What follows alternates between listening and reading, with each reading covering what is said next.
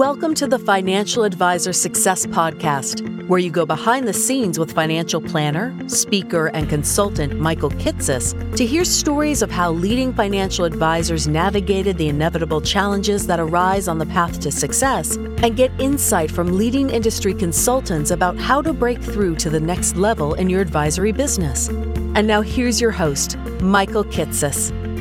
Welcome, everyone. Welcome to the 151st episode of the Financial Advisor Success Podcast. My guest on today's podcast is Luna Jaffe. Luna is the founder of Lunaria Financial, an advisory firm in Portland, Oregon that oversees nearly $55 million of assets under management for 100 client households.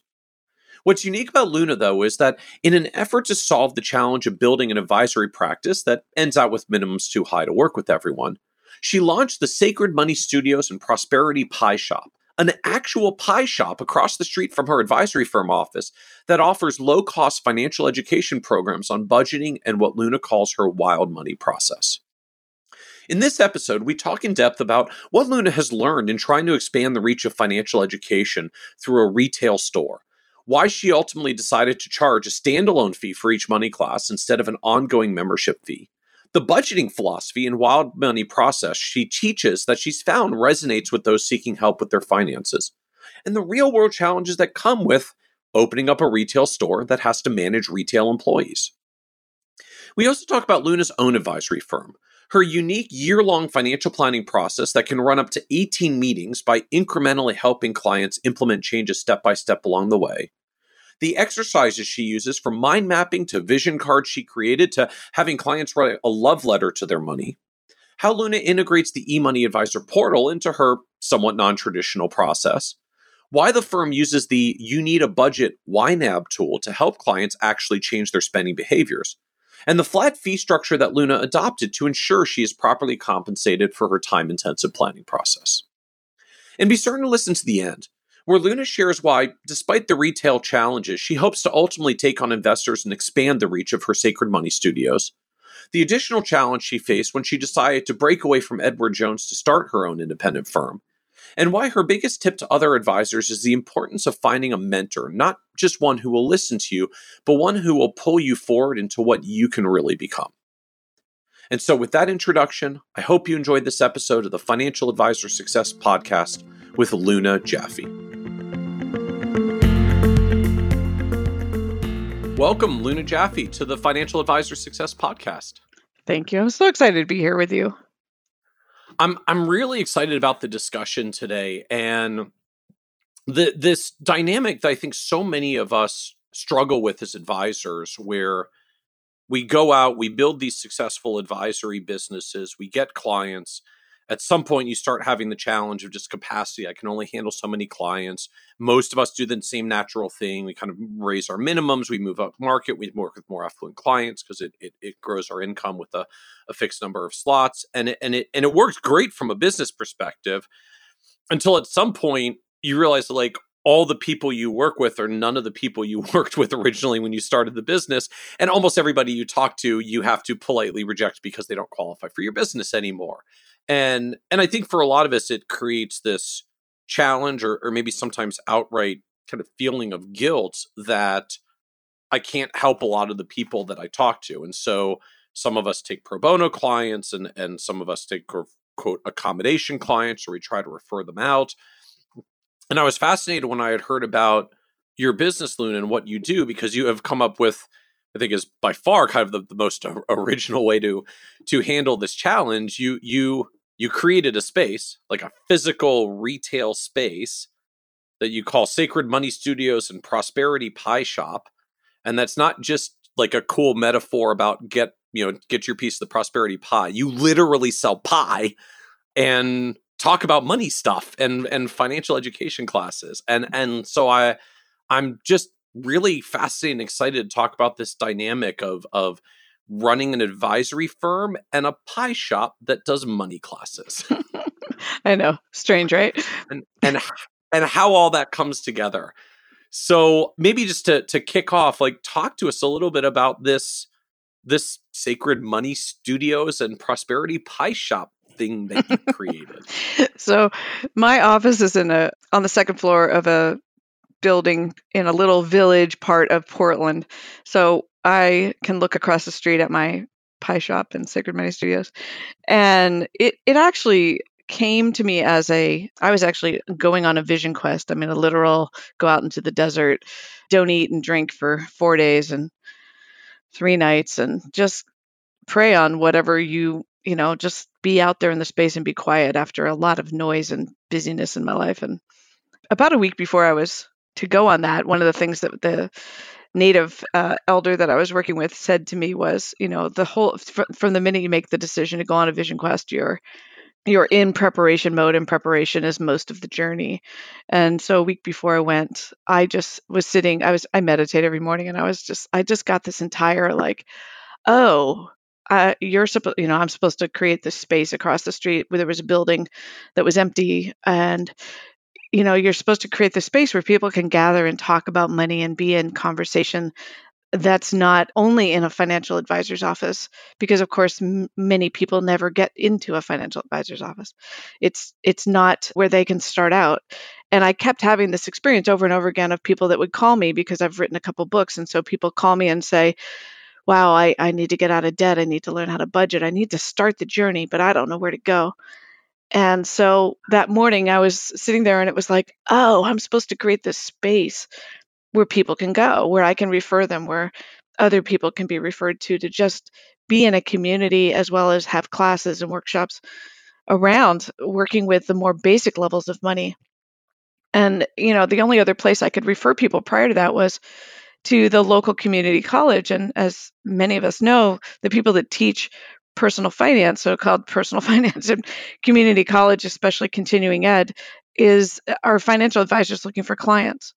So again, they're not necessarily motivated by the thing and going to be there to help the one that is not quite ready for a financial advisor, that doesn't have $250,000 or $500,000. And so this whole thing came to me, and then I was like, oh, I guess I'm good. I don't really need to go out on the hill and sit there for 3 days and night in the rain and the cold and the sun and the.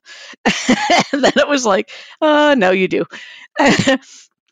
So I still did that part of it. And when I came back, it was like, I guess this is where I'm going. And the interesting part of the journey was that I thought, for sure, I just kind of thought, well, I'll just get, a couple investors and we'll make this happen. And then I went to my compliance department and they said, no, you can't do that. This is not acceptable outside business activity. And, your securities license, you can't have investors. And so I was already, I'd already leased the space and I was already building out the business plan. And I was like, holy moly, what am I doing here? And I ended up personally financing the entire thing with my own credit, and no bank would loan money to me, even though I have a successful financial planning business. And it gave me a really big taste of what it is to be. I mean, I was like, I'm an entrepreneur that already has 30 years of experience, and no bank will loan to me. Yep. They all just, what are the assets? What are the collateral? Like, well, my clients really like me. Well, it was also that I wasn't borrowing money on Lunaria. I was borrowing money on a new business. And because it was a new business, they wouldn't loan to me. And I just had this total revelation about what's it like to be a person of color, what's it like to be in any minority business that has an idea, a really good idea, and doesn't have the ability to get funding from their friends or family or their own personal credit lines. And it was helpful in that way. It was horrible in lots of other ways. But so I personally financed this thing, and yeah, it's been quite a journey. So the whole purpose of it is, like I said, is just to create a place where the conversation is open and the taboos that we typically have are not present. We're just simply talking about the shame and the guilt and the feeling side of money in a place that everyone knows when they come in the door that it's going to be okay, that they're going to be accepted. And that's, it sounds very simple, but it's very huge. And so how does this work in practice? Like it is literally a pie shop. Like there's a menu up on the site. Like I can get regular pie and cobbler and chocolate bliss pie and like giant macaroon chocolate walnut cookies. So like we are full on, we are full on restaurant pie shop and coffee and tea and drinks and the whole 9 yards, but you're trying to run this Sacred Money Studios thing as well. So how does it work in practice? Like, are you mostly, we're a pie shop, but on Tuesdays and Thursdays at 6 p.m. there's a workshop about money? Is there like continuous programming? Do I have to like confess my money secret in order to get a bonus slice of pie? I like that idea. I'll have to try that. Like, yeah, if you confess to something that's really shameful or hard or difficult and you just want to let it go, then yeah. Um, we're working. Then we'll give you a piece of pie. Yeah, and you will feel exactly. It better will about lighten it your 'cause load. We pie might helps increase the everything. calorie intake, but we're going to lighten your emotional load. No.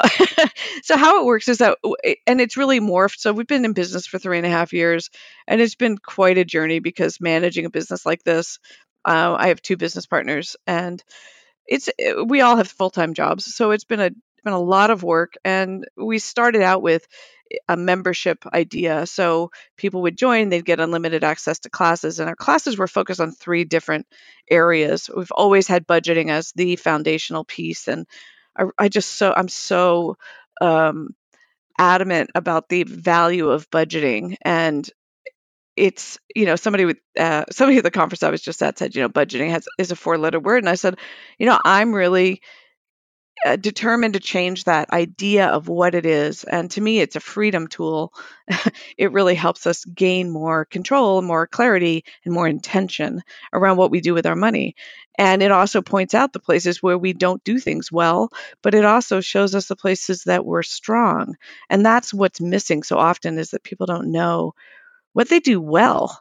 They don't have a lot of reflection around the things they do know, or that they do know well, because there's no way to learn that stuff. You're kind of going along in your life, you're bumbling along and you don't know. And how does that come in the budget context? Is that just things like, hey, you actually do spend less than 30% of your household income on rent and mortgage? Like, good for you for actually being in line on this. Like, that kind of celebrate the Yeah, that successes. and things like, people, we'll ask questions. We have an intake form, and we kind of walk people through, like, what do you need? Do you need financial planning? In which case they walk across the street and talk to me. Or do they need one-on-one money coaching, or do they need to get into this budgeting class? And a lot of it is helping them to really determine kind of what the starting point is, but also I always say it's like a GPS. Like, you have to kind of know where you are. You got to do the pin drop. And that pin drop is an assessment that we do. I do it over there. I do it in my financial planning practice. It's just critical. And I feel like our industry is just really good at, we do the assessment for us, but they don't get to do it for them. And I want it to be focused on, what do you feel confident in? What do you know? What do you practice? And so that assessment happens across the street at the pie shop. And when they take a class, they're getting a chance to see their practices and to get it's a sense of support around the fact that they've always felt bad about a certain thing that they do in their lives, and they haven't realized that it was really just a miscalculation of expenses. And I'll give you examples. So there are people that are always like, oh, I always spend too much money eating out. And we look at their budget, and it's like, but you can afford to spend what you're spending eating out, because you're already saving and you're able to do the vacations you want. And it's like a relief. Like, oh, I just said, it's like, in your mind, you just need to budget a little bit more for that, because you can afford it. And so that's the part of the freedom context around how you frame budgeting. Like, the point of this is not just to rein in the categories where you're spending too much, which I think is how most people think about budgeting in a negative context. It's also recognizing the freedom to say, hey, you can afford to budget X to eating out, and like, you can afford that. So, like, go do it and be guilt free. Like, enjoy it. Yeah, I use two little. I say that, the budgeting categories are a container and a permission slip. It's a container for the things that you need to really keep in mind, your eye on. We still only have X amount of dollars coming in every month, so you have to contain certain things. But the permission slip piece is when we start aligning people's values with their spending. And if you say that one of my top values is creativity, and nothing in your budget is going towards creative activities, then we have a misalignment of values. So if we start to budget even $25 a month into a creativity category, and then we're like, you get to spend that on that class, or on that art supply, or on that whatever. And I'm an artist, so to me, creativity is a big piece of the kind of people I attract. But it also could be, I really care about my family. and I never feel like I can go visit them, but they're not putting family as one of their categories. They're not like traveling to the Midwest to go see my family is not in there. When you start to budget for it, then you have permission to spend it. And it totally transforms people's feelings of mastery around money. And that's what I'm going for. I'm going for helping the people feel more confident, more competent. And it's across the whole spectrum of whether they have $17 million or they have, $100 in the bank account. They're trying to figure it out. So you mentioned that I think there were three pieces of what you kind of focus on and work with people in this, in the workshops. One was budgeting.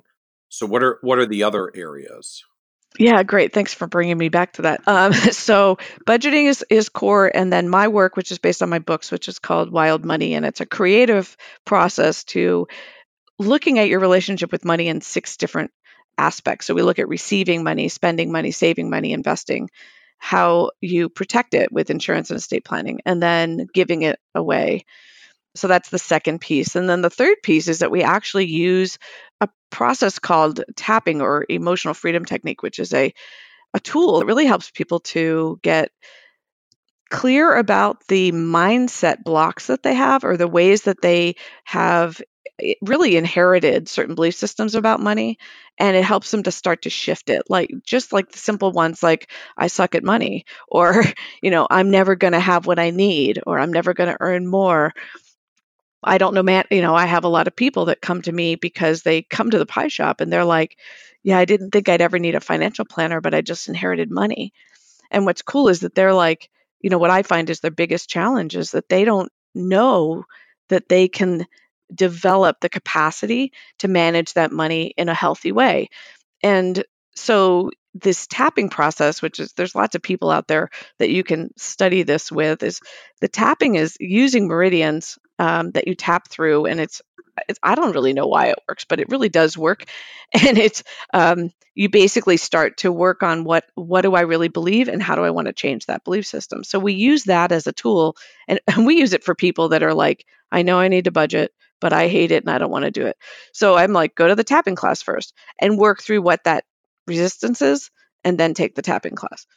And so what is the tapping class? Like, is this a metaphor for tapping something mentally, or am I like physically tapping something or myself? Top of your head and the third eye and by the side of your eye. You're tapping on these acupuncture points that actually help to rewire the neural pathways in your brain. And I've done it. Like I went to this woman, the woman that I actually invited to come to the pie shop and teach. I actually was like, I kept hitting this place. And I think a lot of people will relate to this where I kept like, I kept getting to like $50 million under management. And then it would drop back. And then I'd get there and then it would drop back. Or my revenue, my own personal income would go up and then it would come down. I'd be like, what the heck is going on here? And I call it my own internal glass ceiling. And it's a mind, it's like my own belief system was, I can't manage more than $50 million, or I can't make more than $200,000. And so I went to her and I said, I want to work on this. And so we basically just started, she would have me start talking about what was going on or how it worked. And you tap as you do it. So you're using these points. You're just like, it's like having a therapy session, but you're actually tapping at the same time. And the weirdest thing that happens I'm also a therapist by training. So to me, it was like, this is so much faster than therapy. And that was brilliant. So to me, it was like, I would be tapping along and then all of a sudden I would just have this thought of like, oh, like I just remembered something that felt so random and not at all related. But it was like this childhood thing of whatever I did. I can't even remember when at the moment, but it was just this sense of like, and I would say to her, I'd be like, oh, this is what just came into my mind. She's like, great. Now we're going to go there and we're going to just work on that one little place where you felt shame about whatever it was. And I mean, literally in 5 or 10 minutes, like that piece was cleared. And within a month or two, like my assets under management were like 55 million. And I was like, I have no idea why that works, but it worked. And so I was like, okay, if it works for me, it'll work for people who have a fear. Like, we all know people that they save, right? They save, they want to hit $10,000 of personal savings. They get there, they immediately have an emergency. it happens over and over and over to people. And I say that is your personal set point. You're afraid to get above $10,000. Like there's something there that says, I don't deserve that. I'm not worthy of it. And I feel, having done this work I've been in the business for now 17 years, to me, there's such a deep connection between self-worth and how I manage my money. If you don't feel worthy of it, you're going to spend it easily. You're going to hand it away when you can't afford to do that. You're going to give things to your kids when you're not taking care of yourself. And so this tapping class was so, and still is, it's so powerful because we have people in there that have a $20,000 or $30,000 a month income from trusts or from whatever. And then we have people in there that don't know how they're going to pay their rent. And I love the fact that they're all in the same room, because part of what we discuss is the judgments we have about each other. And we use that to say, you know what, everybody has a struggle when it comes to money, whether you have a lot or you have a little, or you're just doing the best you can in the middle. And so these classes really the tapping classes in particular, create a lot of conversation. And that's where people start to feel like they have a tool that they can use on their own to notice, like, oh, wow, there's that thing again. I'm feeling that. And how can I handle it? And so how are these classes set up? Is this just to again, on Tuesdays, just come on in at 5 and we'll be talking budgeting? Is this like a structured multi-class or multi-week thing? Like how do you actually put this out there? Because I'm going to imagine like somebody just comes in because they thought it was a pie shop.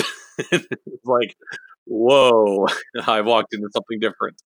Yeah, well, we have a classroom in the back. And so, yeah, like if they take my Wild Money class, that's an 8-week class. They come, I ask them to commit to coming to all 8 classes because we move really rapidly through all these different things. And if they don't have one piece of it, then it becomes pretty challenging. The budget classes are also either 4 weeks or 8 weeks.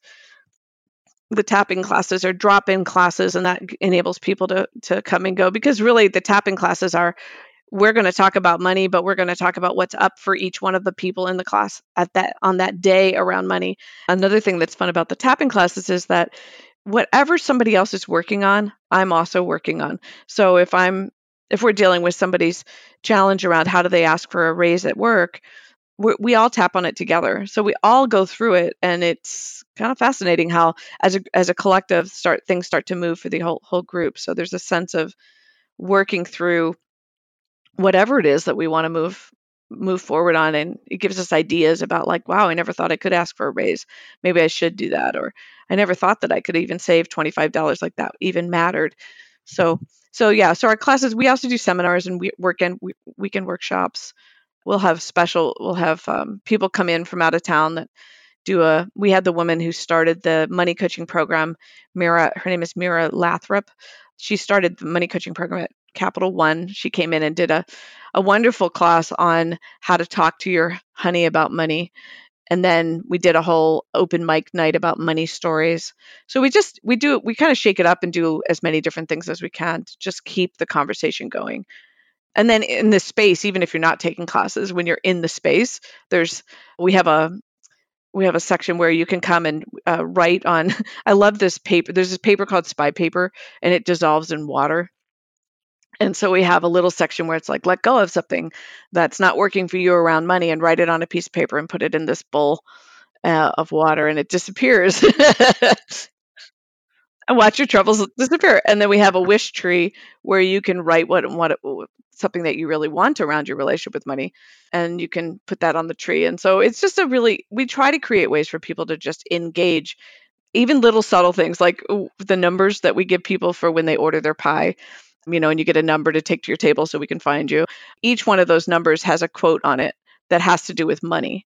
All of our little table toppers, there's little things on the tables where you can say, it's like the special of the day, but then there's also money quotes, and there's things about money coaching. And so it's a subtle, not so subtle, but we're trying to weave it in, and people are kind of like, yeah, what is this? Like, what are we doing here? And then of course I also have a retail space where there's money books and different things related to money that are, to me, just ways to say, hey, there's some great books out there, but you're never going to find these books. Like my book is at Powell's and all the bookstores. It's in the creativity section instead of in the personal finance section. And so even if somebody were looking for a book that was a colorful, female-centric book around money, they wouldn't find it in personal finance because the bookstores won't put it there. So I always want to highlight those books that I think are really great alternative ways to look at money and more approachable, especially to predominantly women clients. And so actually doing these classes, the budgeting series, tapping classes, talking about wild money, is this predominantly you doing and teaching the classes? Are you like training instructors or developing people who are guides for this? Like, what does it look like in terms of the doing work on this when you, oh, by the way, on the side, also have an actual advisory firm across the street? Yeah, exactly. It's really been everything. I do train money coaches, and I train financial planners and advisors in how to use this process. So more and more I have them. I teach the wild money classes mostly, but I have a budgeting coach that I've trained. I've trained several at this point. And I actually send my clients over there. So it's really fun because when they sign up for a year-long financial planning process with me, which my process doesn't look like anybody else's out there. I've never seen anybody who does kind of goes at it the way I do. And part of the program that they get when they sign on for this process is that budgeting, they get either a budgeting class or one-on-one budgeting coaching. And I give them the choice because sometimes their schedules don't work with what we have available, or they're just feeling like they're not the classroom type of people, which I totally respect, or they live out of town. So I have clients all over the country, but I also have clients outside of the country. So if they're outside of the country, then obviously they're going to work via Zoom, and they're going to just do their money coaching that way. Money budgeting. It's just specifically budgeting. So yeah, we bring people in as well that are going to teach. Like the tapping person is not me. I don't do that. I use it occasionally in my own practice and teach people how to do it, but I don't teach the ongoing classes. I like to leverage, like it's really important to me to bring as many people who want to build their own businesses as possible. So some people are contractors, and the money coach that we have is an employee. And do people pay for the classes? Like, is this a charging and revenue thing unto itself if you're trying to expand reach? Yeah, and again, we've tried everything. We started out with membership being a way to get the classes, and then we found out that just wasn't really working very well in terms of profitability. It was just not working. So because people wouldn't retain, they'd join for a while and then both, drop. yeah, they would do that, but also they would, it's like it's a balancing act of who to attract. So we either were attracting people that were too broke to be able to even afford a, $49 or $69 a month membership fee, or we were dealing with, so it was either zero or they would join, but they'd only join for a couple months. And so we've just shifted to pay by the class. I actually pay the studio when I'm having one of my clients go over there. And that way my clients are actually getting engaged with the community as well. And so to me, again, part of my mission is community and empowerment. And so if you start to feel like, most people go to a financial planner, never talk to the other clients that they're engaged with, or have other people that they feel like, oh yeah, we're all on this journey together. So I kind of bridge that a little bit. I feel like for a lot of advisors, there's almost a fear to it or a hold back from it of keeping their clients together, a separate of not mixing them together. Maybe we'll do a client social event, but never like, hey, let's all talk about our financial issues in a big group session with multiple clients. Yeah, and I think that's really a travesty in a way because, it has to do with the advisor. Because for me, coming out of it, I'm a therapist by training. So to me, it's like, of course we're going to talk about it. Like, why wouldn't we talk about it? But so as an example, I have 5 high net worth clients right now, women that they have all either experienced death or divorce, or I think it's all death or divorce at this point, or inheritance. And the 5 of them, I just said, instead of doing this because I do the wild money process with my clients, and I said, I think that the 5 of you would really love each other. Let's do this as a class. And it's been fabulous. Like, they love each other. They love sharing what's going on with each other, with themselves. They're very open. There's like no guardedness around, that feeling of like, I just inherited $2 million and I'm just like, I don't know what to do. I'm just struggling here. And I don't feel like I don't think it's okay for me to struggle. And it's like, of course it's okay to struggle. Like, that's a huge shift to go. I have a client who actually went from homelessness to having $800,000. And she's one of the people in this class, and it's just like so powerful for her to feel like she's not alone and that she can talk to people, because most of the time, most of her peer group or friends she's had have been people that had nothing. And so to me, it's like any conversation I can create to help people feel more at home in their being, in their bodies, around their money, means that we're going to have a healthier world. I mean, I feel like part of the reason why our world is so unhealthy around money is because nobody is willing to talk about it and face the feelings just flat out, just like, let's just talk about this. So many people are afraid of judgment, like they're terrified of being judged. And the reason for that is because we're very judging. I mean, it's true story. And we tend to attach a lot of judging value to money, to, what are you worth is literally a reflection of what are you worth. What do you make is literally a reflection of your value. I don't think that's truly ultimately the case, but it is the natural connection point that I think our brains form, and that most of us do just intuitively. But I think that's part of what makes us so private about our income, our assets, our net worth, what we do, because everything feels like it's going to be a comparison to someone else about literally, am I worth more or less than them? Yeah, and I have to say it's quite different with women and men, in my experience. I think women are afraid of being seen as not generous, or seen as like it just changes it changes everything. So one of the things I teach people whenever we're in a wild money class is I always say, one of the things I want to invite you to learn how to do here is learn how to be curious about another person's experience, because you have no idea, just back to the iceberg idea, right? You have no idea what it's like to be in those people's shoes. And I think about, why did Kate Spade commit suicide? Why did Anthony, is that how you say his name? Boudin. Why did these people commit suicide that are like at the top of their game, super successful? Well, there's something else going on there. And did anybody ever stop to ask them what it's like to feel that much pressure, or that much, the eyes are on you all the time. And when anybody has resources, like I work with a lot of women who feel like, how did they date when they have so much more economic means than any of the men that they meet? And I had a dinner that I loved. It was such a great conversation. I had a dinner for all the women in my practice that were partnered with men who had far less than they did. And it was a fascinating conversation, because we went from everything from a person saying, I just told the person when I started dating him that I was rich, and that he had better be okay with that. Another woman who's been my client for like 15 years said, I've still not told my husband of 9 years what my net worth is. So, and then, one person was like, yeah, I will never marry because I don't want to inherit that, I don't want to inherit my partner's family and their family problems. I don't want to feel responsible for that. And I feel like I would if I married him. And I was like, so it was fascinating as a study of how people address this. And, ultimately I've had to learn as an advisor I don't know any better than they do. I just feel like my job is to be curious. What's that like? Is it working for you? If it works for you to not tell what your net worth is to your husband and you feel better about that, as long as you've got estate planning in place, and when we've talked about what happens if you become disabled, who manages your money, as long as we have those conversations, then, I'm going to be fine with what your choice is because you've thought it through.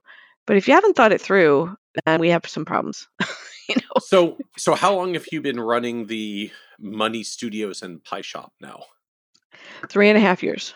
So you've survived. I think, was it like some astronomically high number of restaurants and retail businesses go out of business in 6 to 12 months. So like 3+ years, you're a survivor.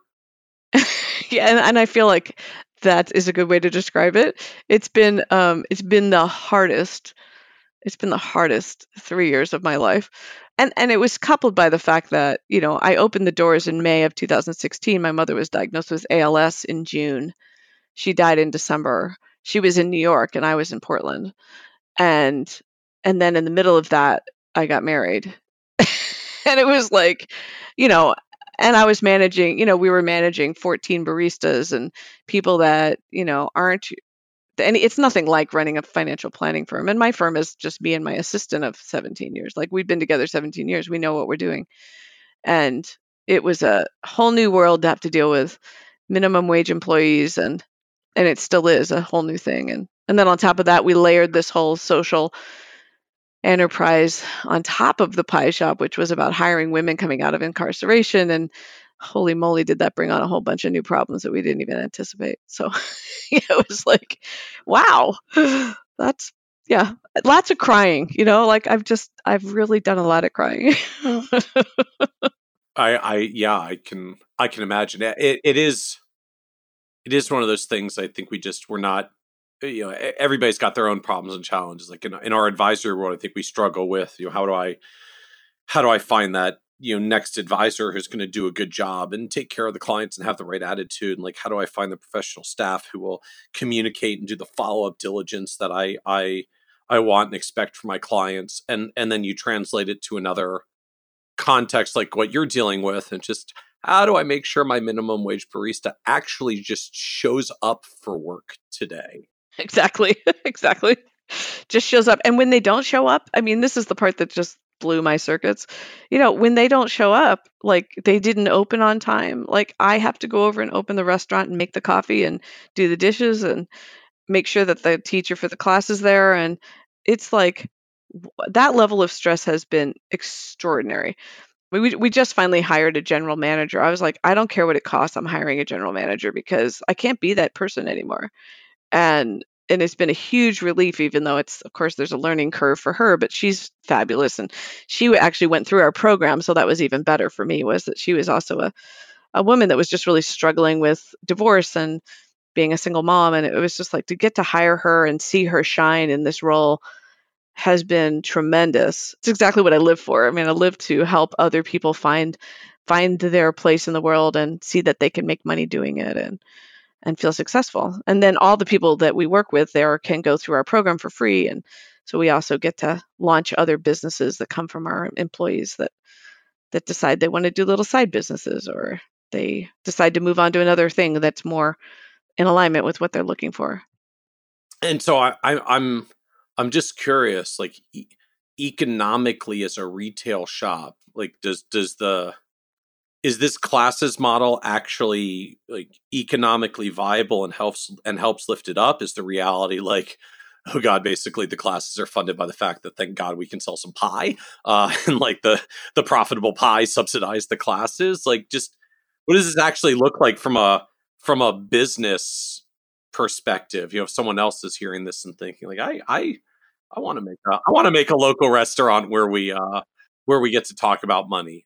We just, at this conference I was just at, there was a chef. They brought in this New Orleans chef, and she said, well, the first lesson that I've learned is never open a restaurant. And I was like, yeah, like right there with you. I would say right now the classes support themselves. The pie shop is not supporting itself. And we started out with all of our, I would say 80% of, maybe 70% of our energy at the beginning was about the classes and the programs, and 30% was on the cafe. And now we spend 90% of our time and energy trying to keep the cafe going. And we have 10% of our energy going towards the classes. And that's frustrating to me. Just because does that mean you're literally doing like few classes because you have to do more on the pie shop side, or just you've created the classes, that's now a machine that's running on its own, so you're putting energy towards, okay, how do we get the pie shop up to be a healthy thing on its own? Yeah, it's kind of both.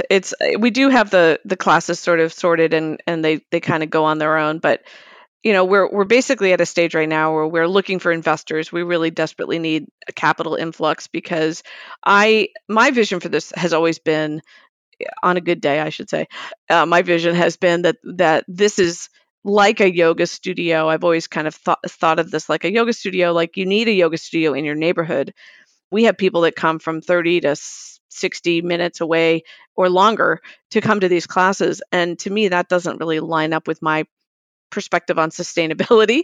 So in a perfect world, we would really nail down the branding and the process and the training of coaches. And then we'd open other locations with a central bakery that is entirely staffed by previously incarcerated women. Like, that's my big vision.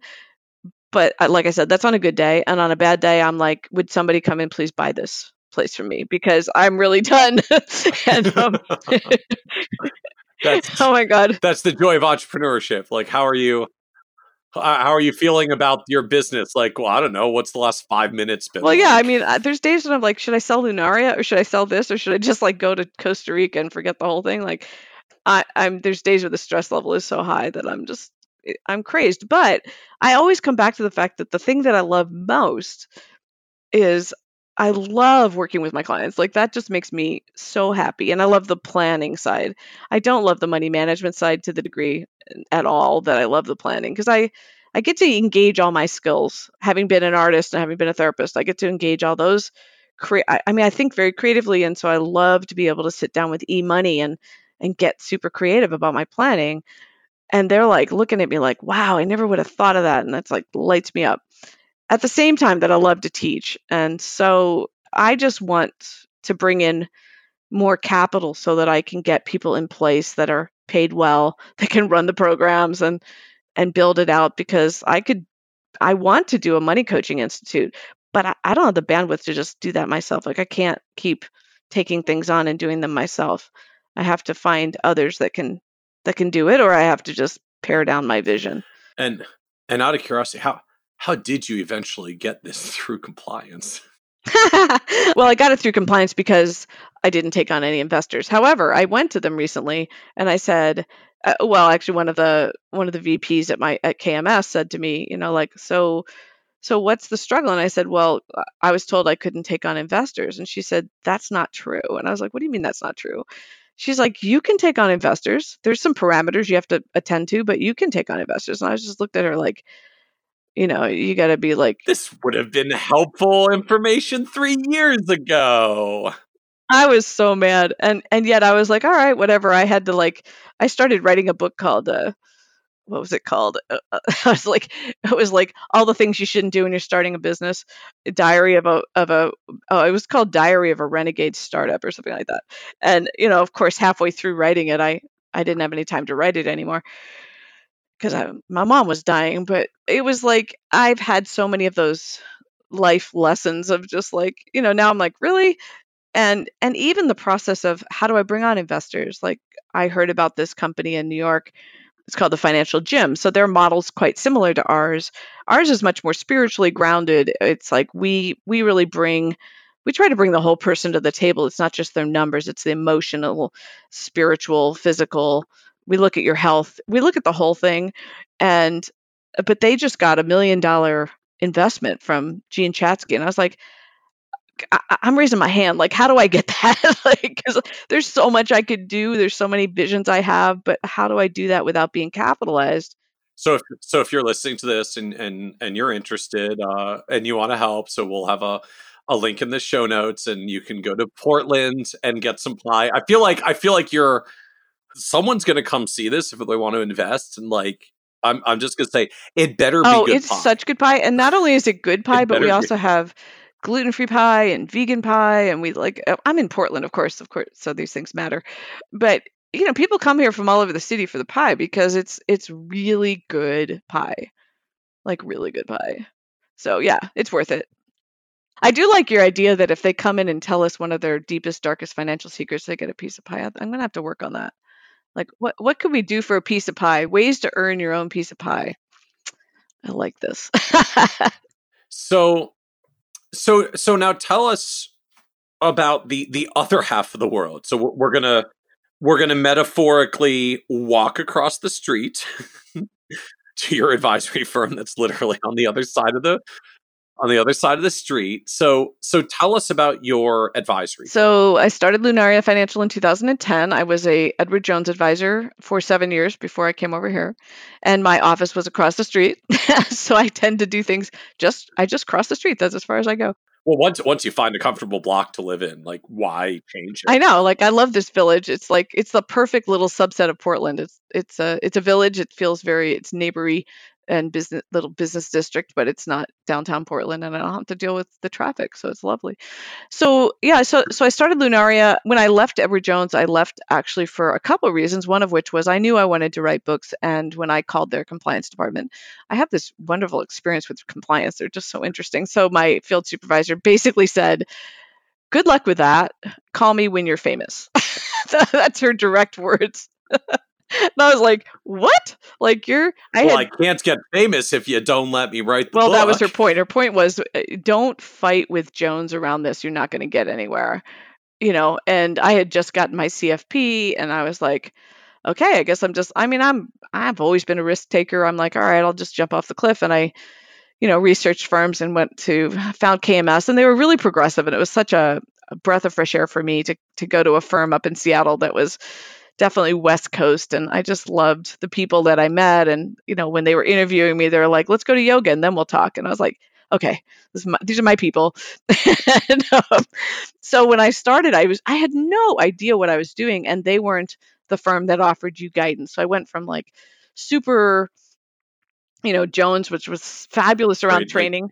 Edward Jones is very structured. The good and the bad of like a very structured environment. Exactly. And I was fine. I mean, like, they never bothered me because I always was way above the performance expectations. Like, to me, it was a game and I loved it.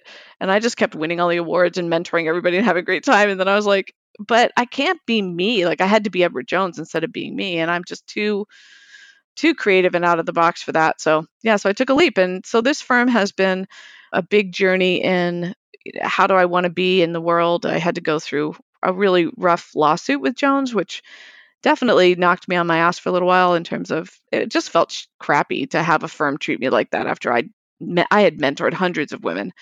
And I just felt like they didn't care at all about who I was. They just cared that I was a number and that my business was leaving. And so you ended out in a lawsuit with them over having clients non-compete, non-solicits, and trying to bring clients with or having clients follow you. And I was across the street, I was like, people are going to find me, and unfortunately, I crafted a letter that KMS approved, and KMS didn't really know a lot about Jones and Jones's tactics around advisors that leave. And so they approved a letter that they shouldn't have approved. And so then we both got sued, basically, is kind of the lowdown.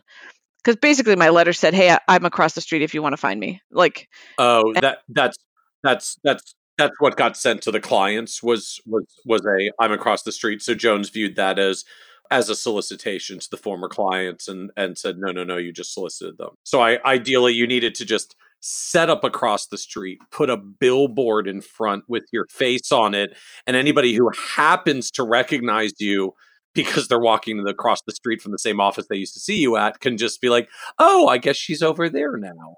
Exactly. I mean, there's so many things I could have done differently, but you don't know what you don't know, so you do what you do.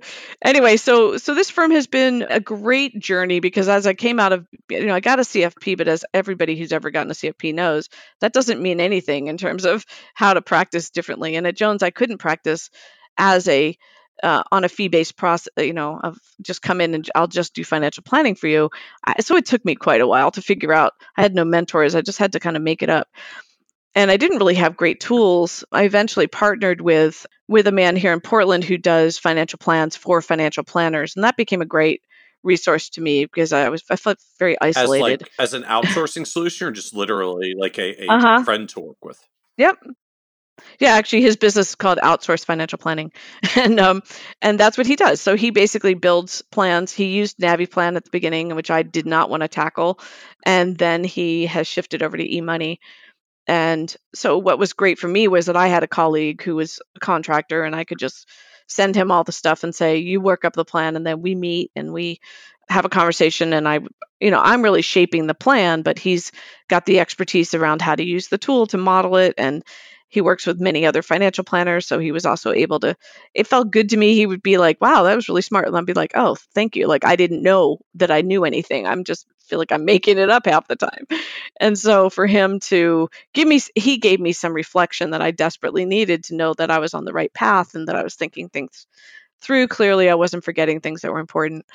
And then together we would present to the clients So he would be virtual and the client would be in my office usually. And so we presented that way. So it's created a really nice process. And only recently I've just started to subscribe to eMoney myself. So now I'm actually in the weeds a little bit more than I want to be with learning the tool, because I love having the control of being able to just go in there and in 2 seconds tweak tweak something that they just gave me and not have to go through sending it to him and waiting and getting it back. And so I'm in a bit of a challenge right now where I'm just in a technology shift and trying to decide whether do I want to grow and do I want to bring somebody else on. And it's been me and my assistant she came with me from Edward Jones. So we've worked together for 17 years. It's a long standing relationship. We never meet. we don't do any of those things that everybody tells you to do. We just do our jobs and we know how to work with each other. And it's a great process. But most of my practice now is the part I love the most is that I do this year-long financial planning process that has a budgeting component, a wild money component, and a traditional financial planning component. And they go through, I basically price it out on the number of sessions we're going to have. And usually it's about 18 sessions in a year. Oh, okay. That is a big number. Like that's an intensive. Exactly. But I don't feel like it's fair to charge, like to me, if I'm going to charge people $6,000 or $7,000, I'm going to give them me. I'm going to give them access to me, and I'm going to work with them, and they're going to go home and do a lot of homework. And we work through a lot. I mean, they work through my entire book in that year. They walk away with, a financial plan that has a couple of steps, not a book. Like I don't believe in giving people a big notebook that's not ever going to be something they find useful or practical. I want to give them a sense of, here's the path you said you wanted to go on. Here's the routes that, the routes that were possible, and the one you chose is this one. And here are your 3 next steps. Come back in 3 months and we'll talk about it again. And we'll keep adjusting it, because no path is going to stay the same, because no destination stays the same, let's face it. So, Okay, so Luna, just walk me through this year-long financial planning process thing. Like I'm still trying to wrap my head around a series of up to 18 meetings when a lot of us are like, yeah, I have a 3-meeting process. I know, right? I think it's a therapist in me. You did say earlier, like, I have a financial planning process that's not like what other advisors do. So You're like, no kidding. we're starting to understand now. So just walk me through what this looks like. I mean, what are you doing across this 18 meeting series? Like I say, hey, Luna, sounds great. Fascinated by your firm and what you do. I'm ready to sign on as a client. Like, what happens now? Yeah. So what happens is that at the very first meeting, I sit people down and I use the cards that I created I use cards. I call them Oracle cards because I don't know what else to call them, but they're a way for people to really deepen into the conversation around money, but also it's amazing. It's an amazing tool for helping people to see the themes in their lives without without the reflection having to come from me or from their spouse or from somebody else. So when you draw a card out of a deck that has to do with money, you might get the card that says overgiving, or that says denial, or that says abundance, or that says whatever. And you start to get them over and over and over again. And it's a fascinating thing that, again, I don't really know why it happens that way. I just know that it does. And so I use those cards at the very beginning, and I just say, we're going to use these because they're going to give us a way to deepen the conversation from the beginning. And they don't hire me if they don't want to do the emotional work around money. That's part of what I offer that makes me unique. And so they're expecting that, in a sense. It's not like, oh, this is some random thing and it's coming out of left field. Like that was just gonna be one of the things I asked. Like, you ever get clients like, I'm so glad you've decided to come on and be a financial planning. Here's your Oracle cards to draw from. You're like, whoa, what? Yeah, you're like, what? So you do, I think anybody when I first tell them about my process, I'm very clear with them. I'm like, to me, the emotional, the financial journey is partly emotional, it's partly financial, it's partly mindset. It's all of those things wrapped together. And that's usually where people will be like, oh my God, this is exactly what I've been looking for. Because all the other people I interviewed, all they would talk to me about is my $500,000 portfolio. And I'm like, right, because to me, that's just a tiny portion of what we're going to be working on. we need to get your investments allocated, and we need to make sure that you know what they're doing for you and what different buckets of money have as a purpose. But that is a minor part when it comes to navigating the entire financial situation that you're in and becoming more financially healthy. So my process at the first meeting is you draw cards, we talk about those cards, and they give us some insight into kind of what the starting point is. And because I'm trained in Jungian psychology, I also say that, the first draw of those cards, Jung was well known for saying that the first dream when you enter into therapy can often point to what the entire process will look like. And so it's very interesting to use that. And I kind of say to them, I'm like, well, this might be part of the theme. And if, like, for sometimes people will draw a card and it's all about receiving, and they'll be like, wow, like, we'll look back on that year and they'll be like, it really was about me learning how to receive better and be more open. So anyway, we draw cards, and then I ask them to paint a picture for me of how they would feel a year from now if this process that they just entered into was completely worth the time and money that they spent. How would they feel, and what would they have accomplished in that year?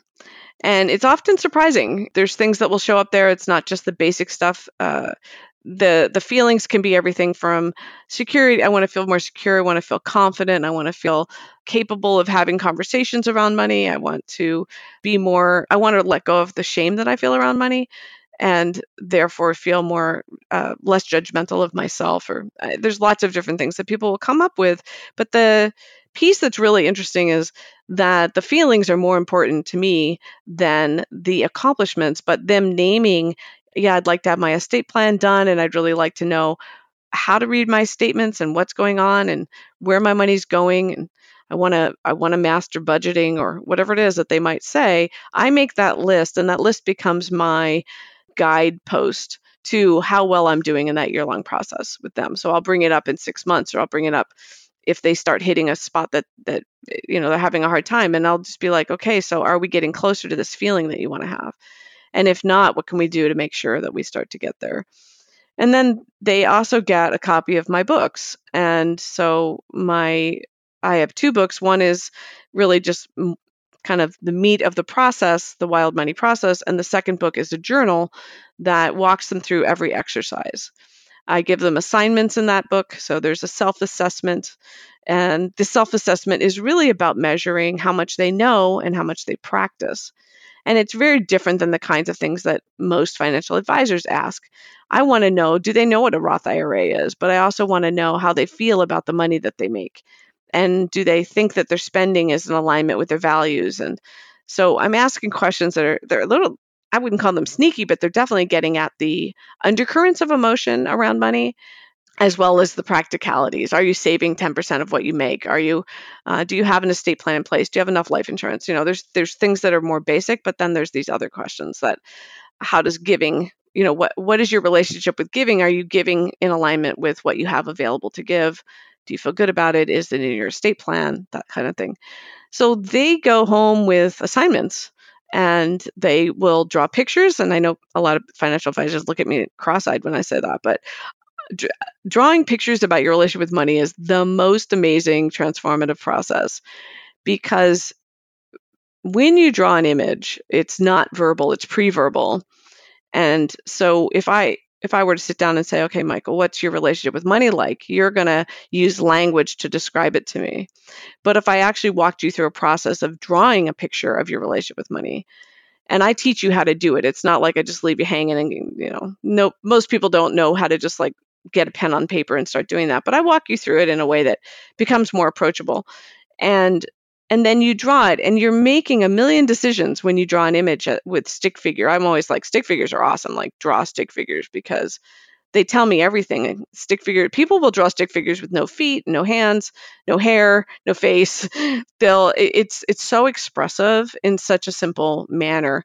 And it's not an art project, it's an expression. So we use the images because I can look at that picture and help the person who drew it to get a better feel for how they feel in relationship to this thing we call money. And it's very revealing, but the most fabulous part about it to me is that they can then change the picture. and physically change the picture. So I'll say to them, okay, so what's the one thing you could change about this picture right now that would make it feel just a little bit better?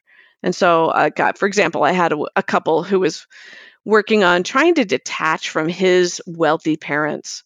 And they just were feeling like every time they tried to make a maneuver to be more independent, the parents would find a way to manipulate them back into giving them money, but making them feel like they were just tied to them. And the strings attached were so intense.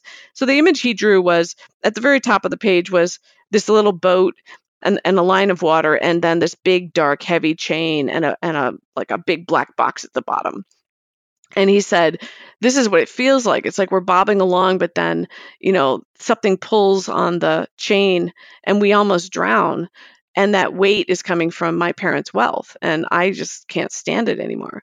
And so I said, all right, great. That's amazing. Tell me what you could do to change the picture. And he looked at it, and then he looked at his wife and he goes, I could cut the chain. And he just had this like amazing look on his face. And his wife was like, yeah, that'd be great.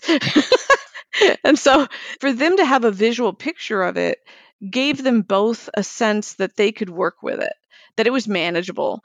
And, so I sent him home and I said, okay, now you get to draw that next picture. Draw that picture of what is it like to not have the chain. And, the next picture is them, his whole family in the boat. There's nothing under the water, and they're sailing towards the house that they were trying to buy. And I mean, literally within 2 months, I mean, they were in $115,000 of debt. And they just didn't think they would ever be able to buy a house on their own without their parents' help. And they had bought a house within 2 months. Like, they freaking figured it out. And it was the liberation that they didn't have to rely on family money anymore, that they could do this on their own, that was absolutely essential to their growth. So the process I walk people through is using these visual images. We use mind maps and writing and different visual tools to help them get a deeper sense of like, what is this thing? I've been in a relationship with money my whole life, and I will be until I die. It's the longest relationship you'll ever have. But we never look at it as a relationship. So at one point in the process, you write a love letter to money, and it might be an apologetic love letter. It depends on how you've treated money over time. It might be, an infatuation letter, but it's a really interesting process to just start to dive into that. And so I weave all of that into the process of financial planning. So I'm also simultaneously, they're learning budgeting and they're onboarding with eMoney and starting to see their finances in a dashboard in front of their faces in a way that they've never seen before. And I was afraid to introduce eMoney to them. I had a colleague a couple of years ago that was like, no, you really got to try it. And I was like, nah, my clients aren't going to go for that.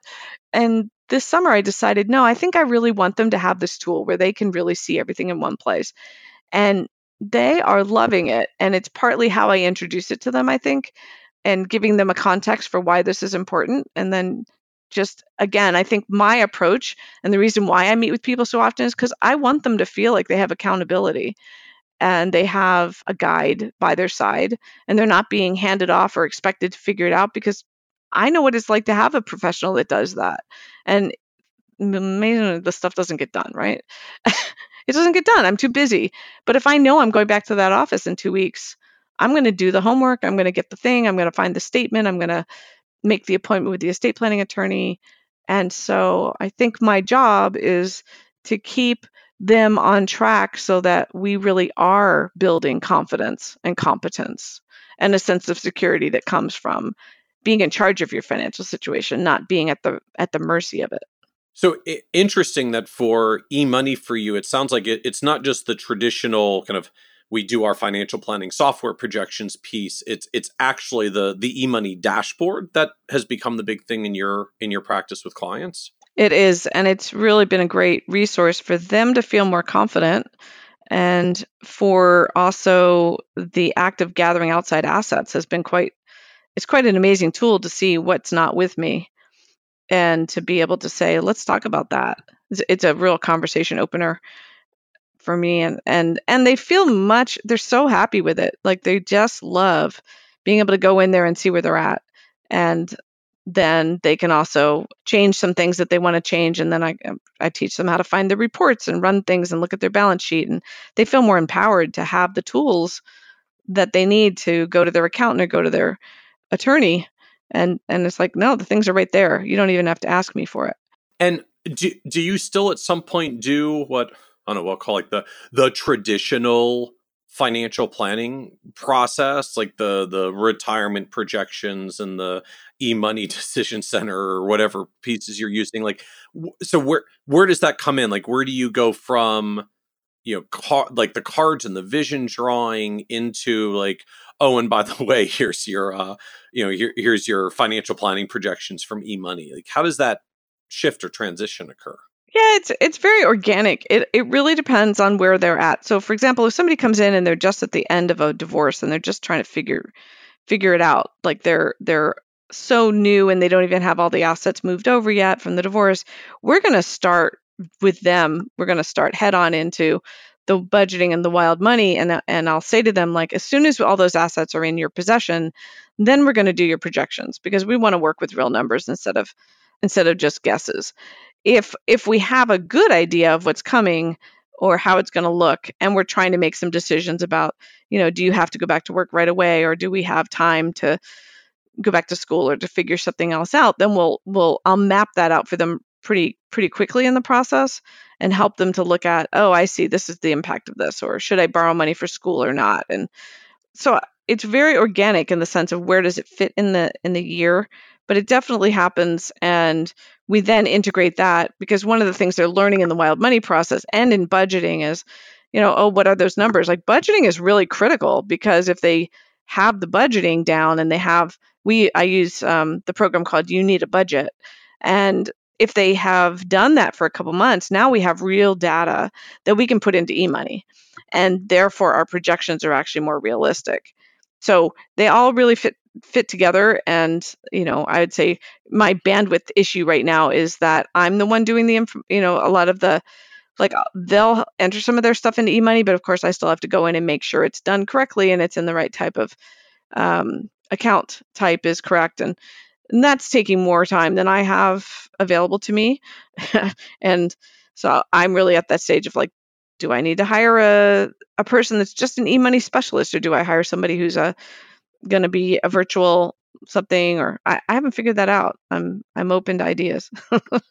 Well, and I'm struck that you're doing e-money, and you just said you also use YNAB. You Need a Budget, which is kind of a standalone budgeting tool. So what are you doing in You Need a Budget that you can't do with the cash flow tracking tools that live in e-money? What's actually happening with You Need a Budget? I have not experienced that e-money. E-money basically does similar to what Mint does, which is, here's what your spending is. And that's not budgeting. That's just what your spending is.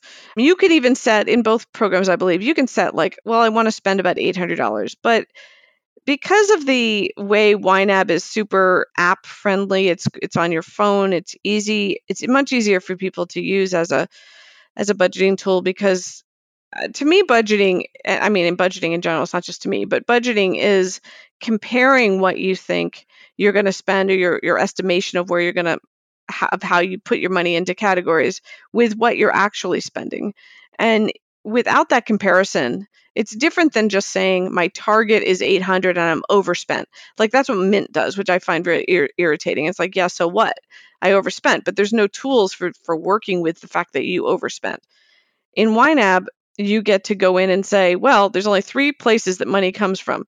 It comes from what I earned, it comes from what I spent, I saved, or it comes from my credit cards or money borrowed. And so when people start to get that in their heads and they're like, whoa, if I overspend here are the only places it can come out of. And the concept of, I have X amount of dollars to budget each month and every dollar is going to get a job.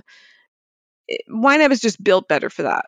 And then because you can use it on your phone, you're also able to track things like the cash you're spending, or other things that you might have written a check and you don't want to keep a register, and you can just use your app to do that. I find it's a much better tool. The only place that I wish they would improve is their ability to print and download reports. YNAB is still not very sophisticated in that department. So there's no interactivity. You can't get a printout and go analog when you just want a thing to look at and talk through. Yeah, like you end up having to do things like screenshots or, like you can do a CSV file, but that's not, it comes with a lot of garbage that you have to clean up in order to make it a useful file to take somewhere else. And so, but I use it from a category perspective. I'll just say, okay, let's just look at what are your monthly bills, what are your discretionary spending, what's your savings look like, and because I have people even budget, like if they have a $25,000 savings account, I'm still going to ask them to budget that in terms of how much are you comfortable allocating of that 25,000 to car expenses, vet bills, medical bills, instead of just lumping it all together as this is just the emergency account. And they feel more masterful with their money when they feel like, yeah, oh, look, I need new tires and I have $3,000 set aside for that purpose. I knew that was coming. As opposed to people feel guilty is what I see a lot, is that like they put money into savings, but they feel guilty for spending it. And my point is that you need long-term and short-term savings. You have to save for the predictably unpredictable things that are going to happen. But it helps to have those line items. And in YNAB, they say, you need to know what your true expenses are. And I like that concept, although I implement it a little differently than they do. But the idea is there's a lot of things that come up in our lives that we would always forget on a budget. We just forget them. We forget that we have to renew our car and our driver's license and our, there's just the, prime bill that comes once a year or whatever it is. There's things that are just constantly throwing off our estimation of what we're spending. And when you start to get those in the system and you start to plan for them, it's like, oh, I really don't quite have as much discretionary income as I thought I had. But I'm more in charge of it and I feel more prepared. And when I feel prepared, I'm stepping out of the paycheck to paycheck mentality. And it works just as well on the other side. I mean, I have a client with, young, mid-30s, has about $17 million, had no idea how much money she had. The dashboard on eMoney was absolutely mind-boggling to her because she was like, holy moly, I really do have 17 million, like she just didn't know. And she never looked at it because it was like, well, I deal with this bank or this account and that account, but I don't ever put them all together. And when she did that, she's much more able to look at it from a tax perspective and from how much can I live on perspective and how much can I give away. And it's a sense of control that there's a lot you can't control in this life, but at least if you can see where you're at, that's helpful. So bring me back once more to just this first year experience, this like up to 18 me. I don't mean in a bad way. Like I'm just trying to wrap my head around, like, it's a lot of meetings. It's a lot of stuff. So is this like a really regimented schedule? Like we will be meeting every 3 weeks for the next year and we're going to work you through all this stuff. Is it still kind of flexible? Like what drives this? What ultimately drives this meeting series? Is there a regimented, like, here are the 18 things we're going to do in these 18 meetings over the next year? Like, just help me understand how this comes together. Yeah, no, I've never been good at that because there's so little that's the same between each person. So it's very flexible. I typically say the best way to do this is to meet every 2 weeks for the first 3 to 4 months. And after that, we meet once a month. And I want them to really get things moving, to start to see change, to start to feel like, wow, I now can see where I'm at. I can see that I'm missing a few pieces of information and I need to get those pieces.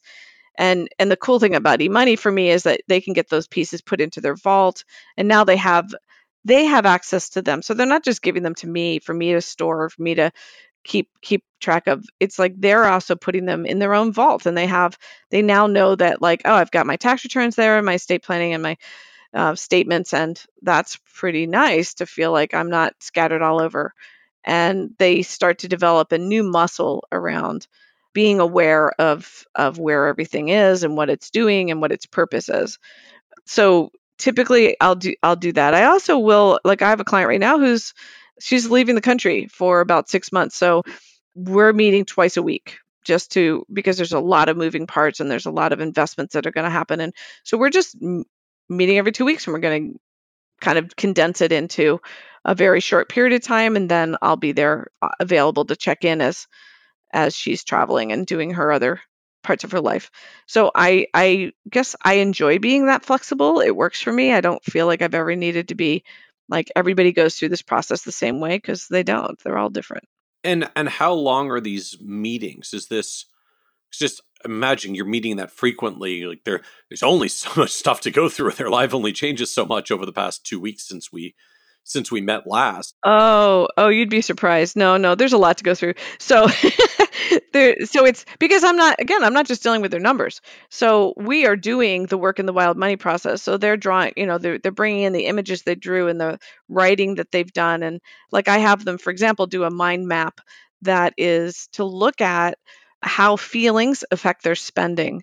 So the mind map has, when I'm lonely, what do I spend money on? When I'm super happy, where do I spend money on? When I'm feeling successful, what do I spend money on?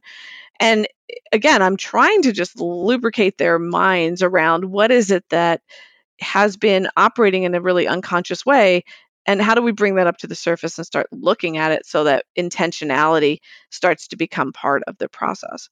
And so they'll bring that mind map in, and then that's a great conversation. So we do meet for about an hour.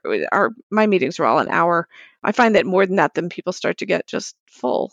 But because I start every meeting with the cards, and we do this just check in, and I'm really encouraging them to be writing or just taking notes on the things that are happening and how they feel about it. So if they find, $100 somewhere that they weren't expecting it, like how did they process through what that was, and is it free money and it just goes, oh, I can just spend that, or is it money that, wow, I could pay that debt off with that money, or how does it impact their thinking process? And so it's my process is very much like a combination of financial therapy and financial planning. So I'm really combining that aspect of, I want to look at what's happening with your mother when you talk to her about money, and how can I empower you to have better conversations about her estate plan or about how she's managing her money right now without getting too much in her business.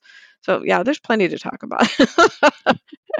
And so what does this look like from a business perspective? Like, what's your model? Are you charging a standalone planning fee? Is this just covered by an assets under management fee? Do you blend them together? Like, how do you get paid for all this work, all the time, all the meetings? Yeah. So basically my it's a flat fee for financial planning. If they decide to do asset management, that's separate. And separate assets under management fee. And typically that's I'm typically just doing your basic 1% or less, depending on how much they have under management. So down the road, I also do commission-based products at this point. So I do some annuities and life insurance. It's not a big part of my practice, but I do it if it's appropriate. I'd rather have them be able to work with me than have to send them out to somebody else in that world. And my fees are basically between $5,000 and $10,000 for that year. Again, depending on the complexity, how much that kind of behind the scenes time will take for the planning process, and how much handholding there is. Truly, I can gauge pretty well at this point.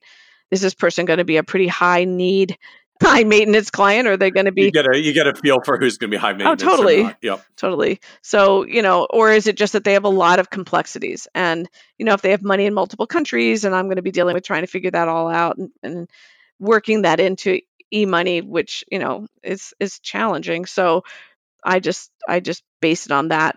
And yeah. And then after that first year, if they don't become an asset under management client, then they just pay me by the hour. And we tend to contract for another year of, 4 to 6 meetings, depending on where they're at and what they need and how.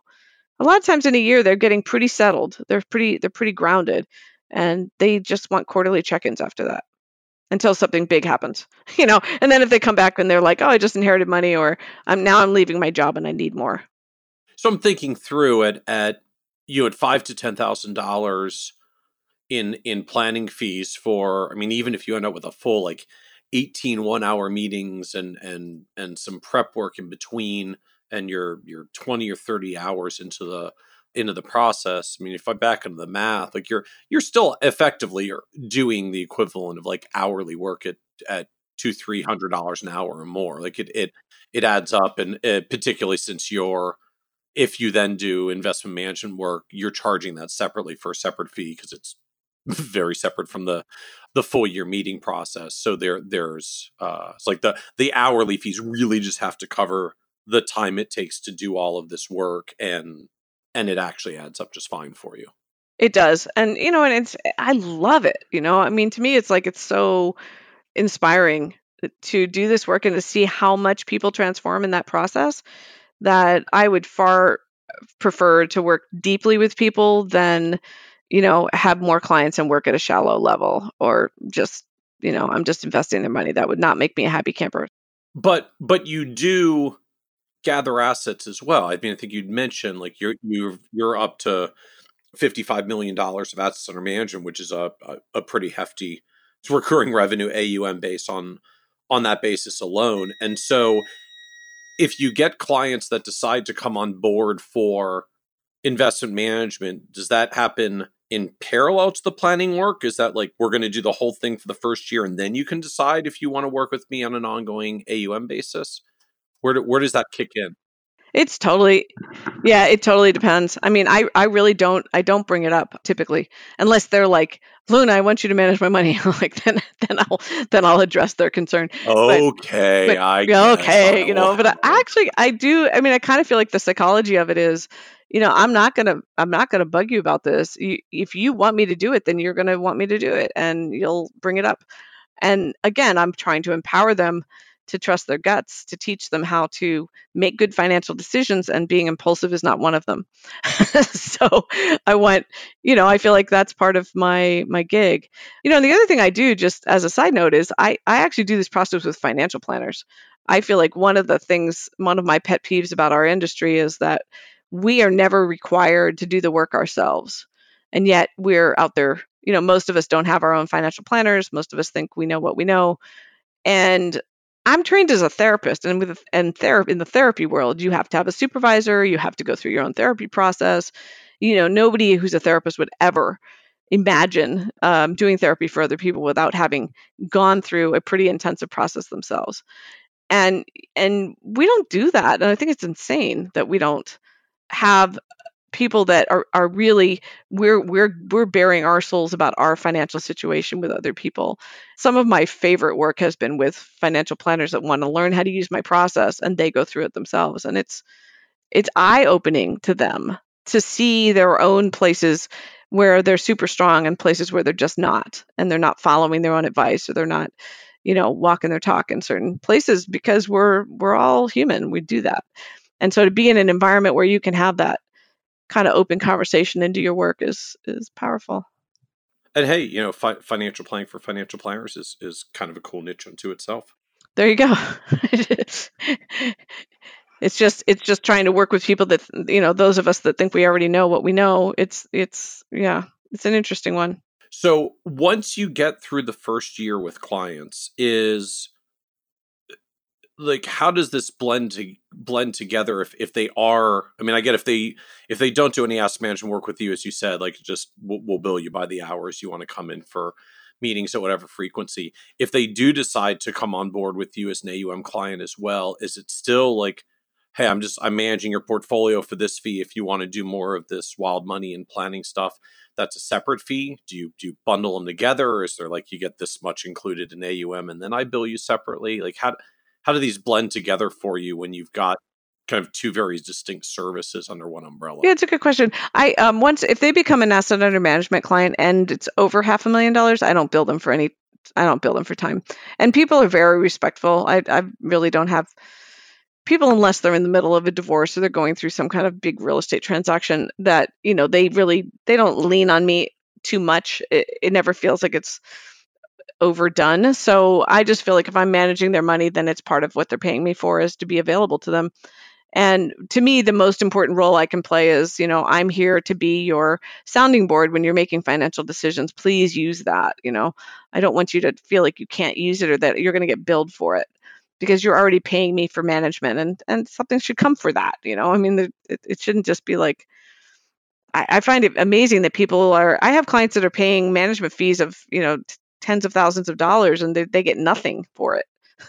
you know, they don't even they barely get an annual review, let alone planning. And that to me doesn't feel fair. It's like, what are you doing?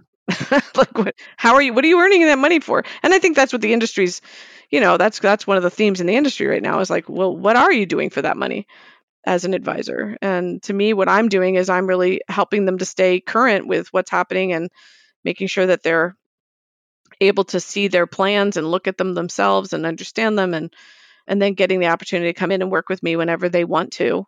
Most of the time it's quarterly or semi-annually. And so now bring this back for me to this overlap of your advisory firm of $50 million, $55 million under management and $5,000 to $10,000 planning fees, and then what you're doing on the Sacred Money side with $100 budgeting classes. So how does this all fit back together for you? Or is that still the magic question we're trying to figure out? Yeah, like somebody asked me the same question that I saw on your website, which is, when do you sleep? Yeah, it's like, I would say I'm still working it out. I still spend more time than I'd like to spend on the studio, trying to iron out the challenges of, a manager that's not working out, or setting up the whole entire next year's schedule for classes. There's more there than I'm the visionary. I love being in that role. I don't love being in the role of dealing with how are we going to market it and what social media outlets are we going to use, and that part makes me nuts. So I'm really entering myself into the kind of a process right now where I've got a coach, and I'm really just trying to get clarity about what my practice looks like going forward, because I'm also 60 and I want to make some decisions about how do I want to grow a firm, and is that my legacy, or do I want to sell my firm down the road? And I'm on the fence. So fair. Are you leaning one way or another? It's a crossroads issue for a lot of advisors. Yeah, I have met a woman that if I could bring her over, and I would. We're in conversations.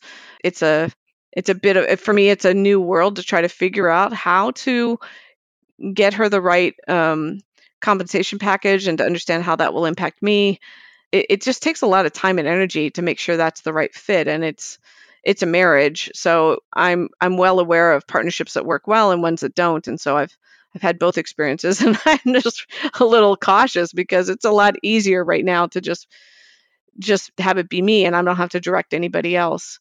But I'm also not able to grow, and there's a lot of, and like I said, I have a lot of referrals, and so my practice could easily grow. I could easily take over another office the size of mine, and there would be plenty of people, and because I don't market at all, and so if I did, even if I marketed a tiny bit, it would grow a lot, because there's nobody in the country doing it this way, and people really want the emotional. They want to feel like they matter. And I actually jokingly was saying to one of my clients, I said, I think the club I need to start is called the Black Sheep Club, because the people I love to work with are the women who are from wealthy families who don't fit in and don't know how to navigate these super conservative family members and brothers and fathers, and they're the progressive, liberal leaning women that just want to do something different with money, and they don't want it to just be about accumulating it and stockpiling it for the family. They want to do good with it. And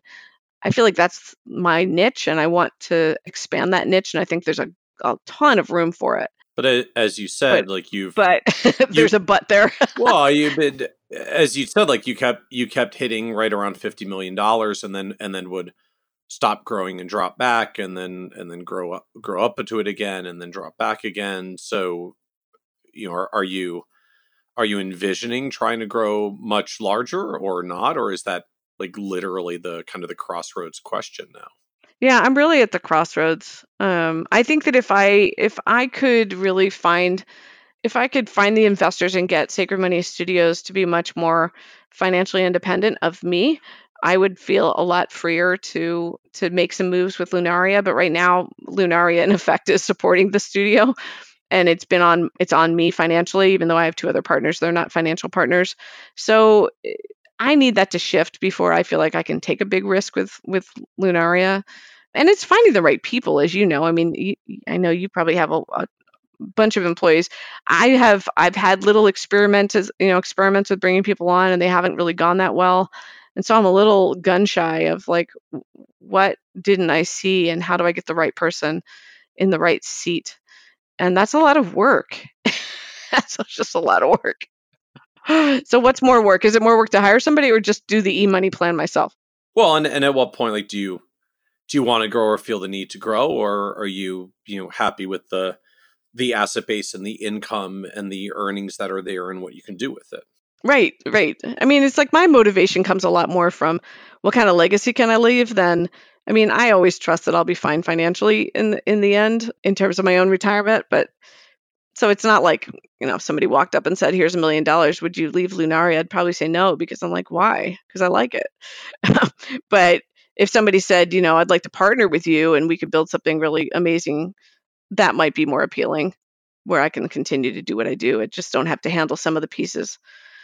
And, I think that's what's happening in our industry. I just don't know all the ins and outs of it yet. So my fear is always that I don't know what I don't know, and I don't know what questions to ask and where to go to get that support. And that's been hard part of being in a business by myself.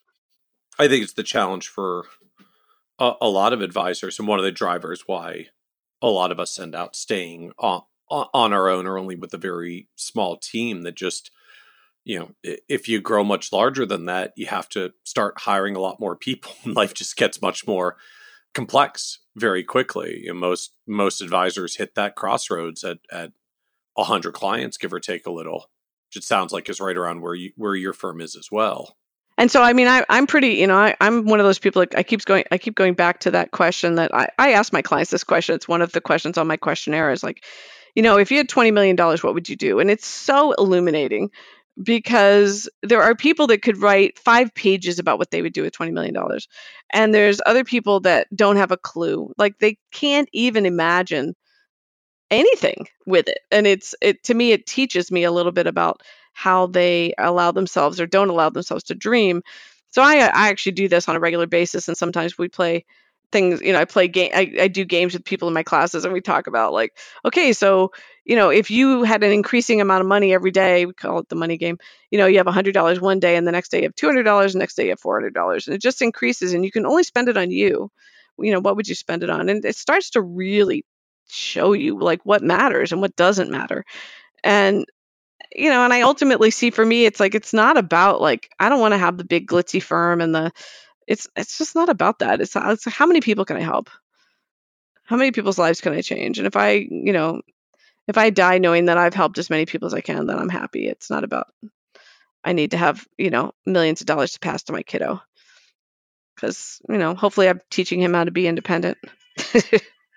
So what surprised you the most about the path of building your own advisory firm over the past almost 20 odd years now? It's interesting. I don't know how to answer that question. I think what's been super, super, oh man, I want to answer that question well. It surprised me on one level how easy it is to make money in this business, especially because I have the other one to compare to. It's like, it's really like to sit down and really know how to talk to somebody and find the perfect solution for them, and and it's going to make $15,000 is, to me, kind of crazy when I go across the street and I realize that I couldn't make $15,000 in that business if 15 people worked their butts off for 6 months. I mean, profit, $15,000 of profit. And so, it's an amazing industry, and I really have some ethical challenges with what we're doing and how we do it. And I think that's part of where my struggle is like, I just want to do the right thing. In what way? Like the conflicts of the business model, or just that it feels weird to get paid $15,000 for this when you can't get $15,000 with 15 employees in 6 months at the pie shop? yeah, that. Well, it's just like the inequities you see in incomes around the globe. Why does that software engineer make $250,000 and the teacher of the at the elementary school level, who's really doing some important work is making $30,000 a year. But I think in our industry, it's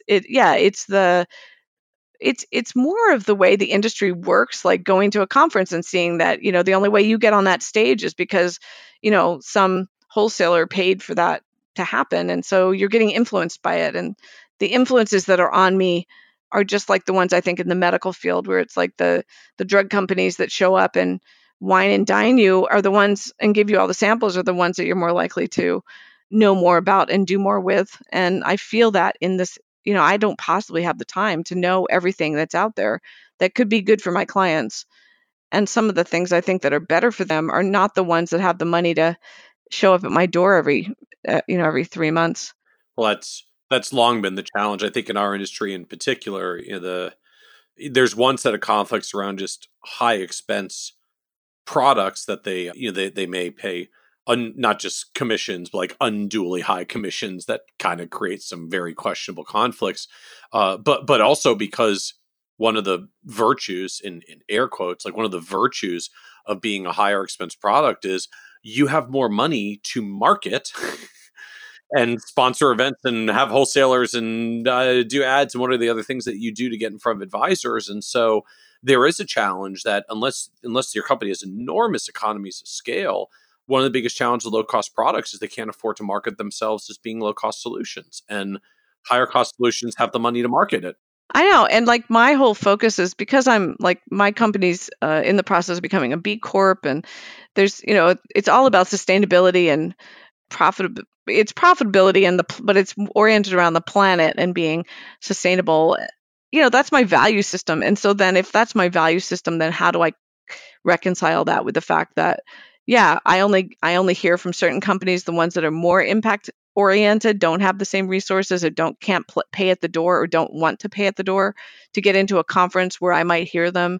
And then it takes more work on my part to try to find them and try to build those relationships. And it's worth it, but it's a lot. It's a lot to keep up with. And that's when I think I start to worry about, like, what's it going to be like for me in 5 years? It has more to do with how much can I continue to learn? And because it feels like the learning has to happen on so many levels. And, I could hire people to do that, but then I have to trust that they're going to learn it the way I would want to learn it or digest it in, you know what I'm saying? Well, and I think that becomes the challenge for all of us as advisors. If you ever want to build the business beyond yourself, like you have to figure out how to turn what you do into something that is consistent enough that you can literally like train another person to do the same thing and serve the clients the way that you would have served them in your stead. I think it's the fundamental challenge. That is the challenge. So, I mean, that's one of the things I love about listening to your podcast is I just keep hearing all these different women because I listen to all the women, but because I like to hear their paths and the things they've tried and how many women have gone from broker to, broker dealer to broker dealer. And I'm like, wow, that's a lot of transition and, stopping and starting and recreating yourself. And I'm like, okay, I don't need to be afraid of this. I just need to keep going forward and letting the next evolution happen, whatever that may be. What was the low point for you on the journey? Oh, Lord. I think the low point has definitely been the studio has been just, well, getting sued by Jones was definitely a low point. That was a huge low point. Getting sued is not high on most people's list. Getting sued is not fun. And I'd never had to be, sitting in front of this arbitration committee and dealing with, it was just, they just make you feel awful. And that was crappy. But that's luckily way behind me now. I have been just, the pie shop has been this, like, I have doubted everything I've ever done in my life. It's just been such a huge stressor and been pretty rough on my marriage. And I mean, we're both partners in it. So it's a good thing. And it's a hard thing that we're partners in it. So yeah, that's been the low point, has been feeling stretched like a rubber band between the two businesses and doing it, and kind of saying to myself, like, I've been working my ass off for 4 years, never gotten paid for I work 40 hours a week at the pie shop and then I work 40 hours, 35 hours a week at Lunaria. And just, there's moments when I've been just like, why am I doing this? Like, what am I doing this for? and then I get one person who walks in and says, "You changed my life. Like 2 years ago, I didn't know what I was doing, and my life is on track now, and you changed my life." And I'm like, Like, all right, I'll oh, keep no, I'm doing sucked back in again. it. I was Damn so ready to cut the it. cord, and now I'm back in again. And I mean, I really was this summer. I was just like, we have to sell this. Like, it's not good for our mental health. We're just so stressed out, and it was really, really hard on my wife. And I was just like, gosh, like, what are we doing here? And yeah, and then we get like so many people that come in. I mean, every single day that I'm over there, if I'm working behind the counter, just like on my break or something, and 4 or 5 people will just like, we love this place. It has made us a better community. And I'm like, oh man, All right, I guess we're in for another year now. I guess I can. Yeah, it's like I can't give it up. It's like giving up your baby. It's like I don't want to let my baby go. But I also was like, when do you let things go, and how do people make those decisions? Like all those restaurants that close. I went across the town the other day, and I was like, what, that restaurant I loved is gone, and it was very successful from my outside viewpoint. I'm like, they're gone. Like, where did they go? What happened to that investment? What happened? And I feel the same way about this. Is like, I don't want to be that disappearing business. I want people to really, I've done things where I'm like, I've written a letter to the community and I've said, look, here's where we're at. Y'all need to like step up and support us, because otherwise we won't be here for you. And if and it's just like, there's so many challenges to owning a place that's a retail space, because people they can be awful. I mean, it's few and far between the ones that are awful, but there can be some awful people that just want to complain or make something wrong. And that's so demoralizing when you've been giving and giving and giving and giving. And that's like almost broken my spirit a couple times, where I just like collapse on the floor and bawl my eyes out. And then I like, oh, I gotta get up and work on this financial plan or whatever keeps me going. So as you look at this, nearly 20-year journey that you've been doing as an advisor, like, what do you know now about it that you wish you could go back and tell you from 20 years ago when you were just getting ready to come into the profession? Yeah, it's a really good question. I think my biggest error along the way has been not having mentors that were really. I had a hard time finding people that I could really align with, or that were meant the type of mentor that would pull me forward into who I am, not into making me be something like what they look like or something like that. And even to this day, I still don't have that sense of like, I have this person in my life who I completely admire their practice or the way that they go about business, and I know I can lean on them, and I can ask them any question, and I can air my dirty laundry. And I have never had that, and I miss it. I've been that to other people, but I've not had it for myself. And that makes me sad. Like that makes my heart hurt right now, just even saying that, because we need those people. And Jones had a really good model of mentorship, and it was definitely better than I've had since I've been in the independence world. But it was still being mentored by people that didn't see the business the way I did, and weren't motivated by the same things I was, and or weren't that good at just drawing me out and wanting me to be more of who I was. So yeah, that's the lesson learned, is get a good mentor early on, and don't stop looking for one. Like, and be willing to ask even people that are not in the industry, just the person that can really guide you around how to be a really great business owner. I feel like so much of my struggles have been around the business side of it. Just, how do I manage this thing? How do I make good decisions? How do I know when I can afford that or not afford this move? So as we wrap up, this is a podcast about success, and one of the themes that always comes up is just the word success means different things to different people. And so you've built the successful advisory firm. You're still trying to push forward a successful pie shop to go with it. Slightly bigger challenge, but so we're learning. Like looking at legacy 10 years out. And so I'm just wondering, how do you define success for yourself at this point?